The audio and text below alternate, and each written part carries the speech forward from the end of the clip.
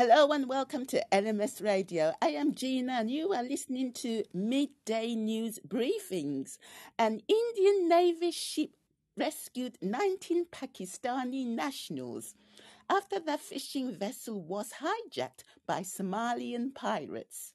Imran Khan, the former Prime Minister of Pakistan, has been jailed for 10 years for leaking state secrets. The Nigerian government has accused Mali, Burkina Faso, and Niger of letting down their people by quitting the Economic Community of West African States.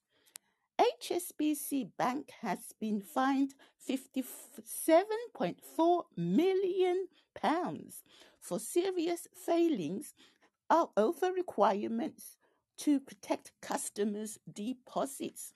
My name is Gina, and you are listening to Midday News on LMS Radio. U.S. pilot Amelia Earhart, the first woman to fly solo over the Atlantic Ocean, disappeared in July 1937. Tony Romeo, a former U.S. Air Force pilot, has says he may have found Miss Urquhart's plane, which disappeared over the Atlantic Ocean. Continuing with our midday news. Now, 50-year-old Kaba Big Al, a professor at a university in Nigeria, has a second job welding.